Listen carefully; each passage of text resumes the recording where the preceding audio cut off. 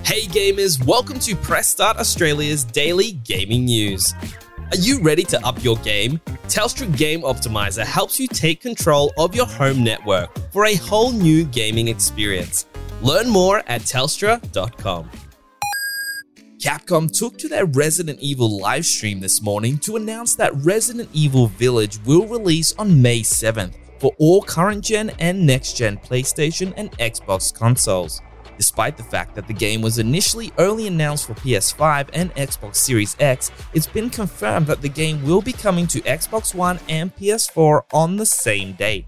Those that purchase the game on PS4 and Xbox One will get a free upgrade to the next-gen version.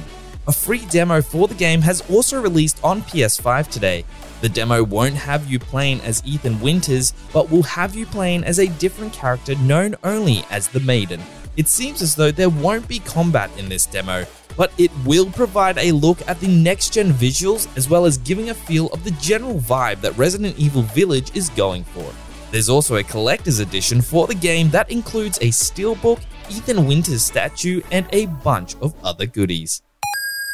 Nvidia has confirmed that GeForce Now is rolling out to several more countries this year, including Australia. GeForce Now takes your gaming libraries from multiple PC clients and lets you stream them to devices such as your Windows PC, Apple computer, tablet, and Nvidia Shield.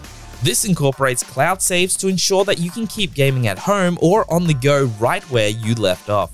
The service for the cloud streaming platform will be located in Western Australia with Pentanet, which might not provide the best result for a lot of Australia, but only time will tell. A specific timeframe launch wasn't given outside of 2021, but we'd expect it'll probably be the latter part of the year. For the latest gaming news, bargains, reviews, and all things gaming, check out pressstart.com.au.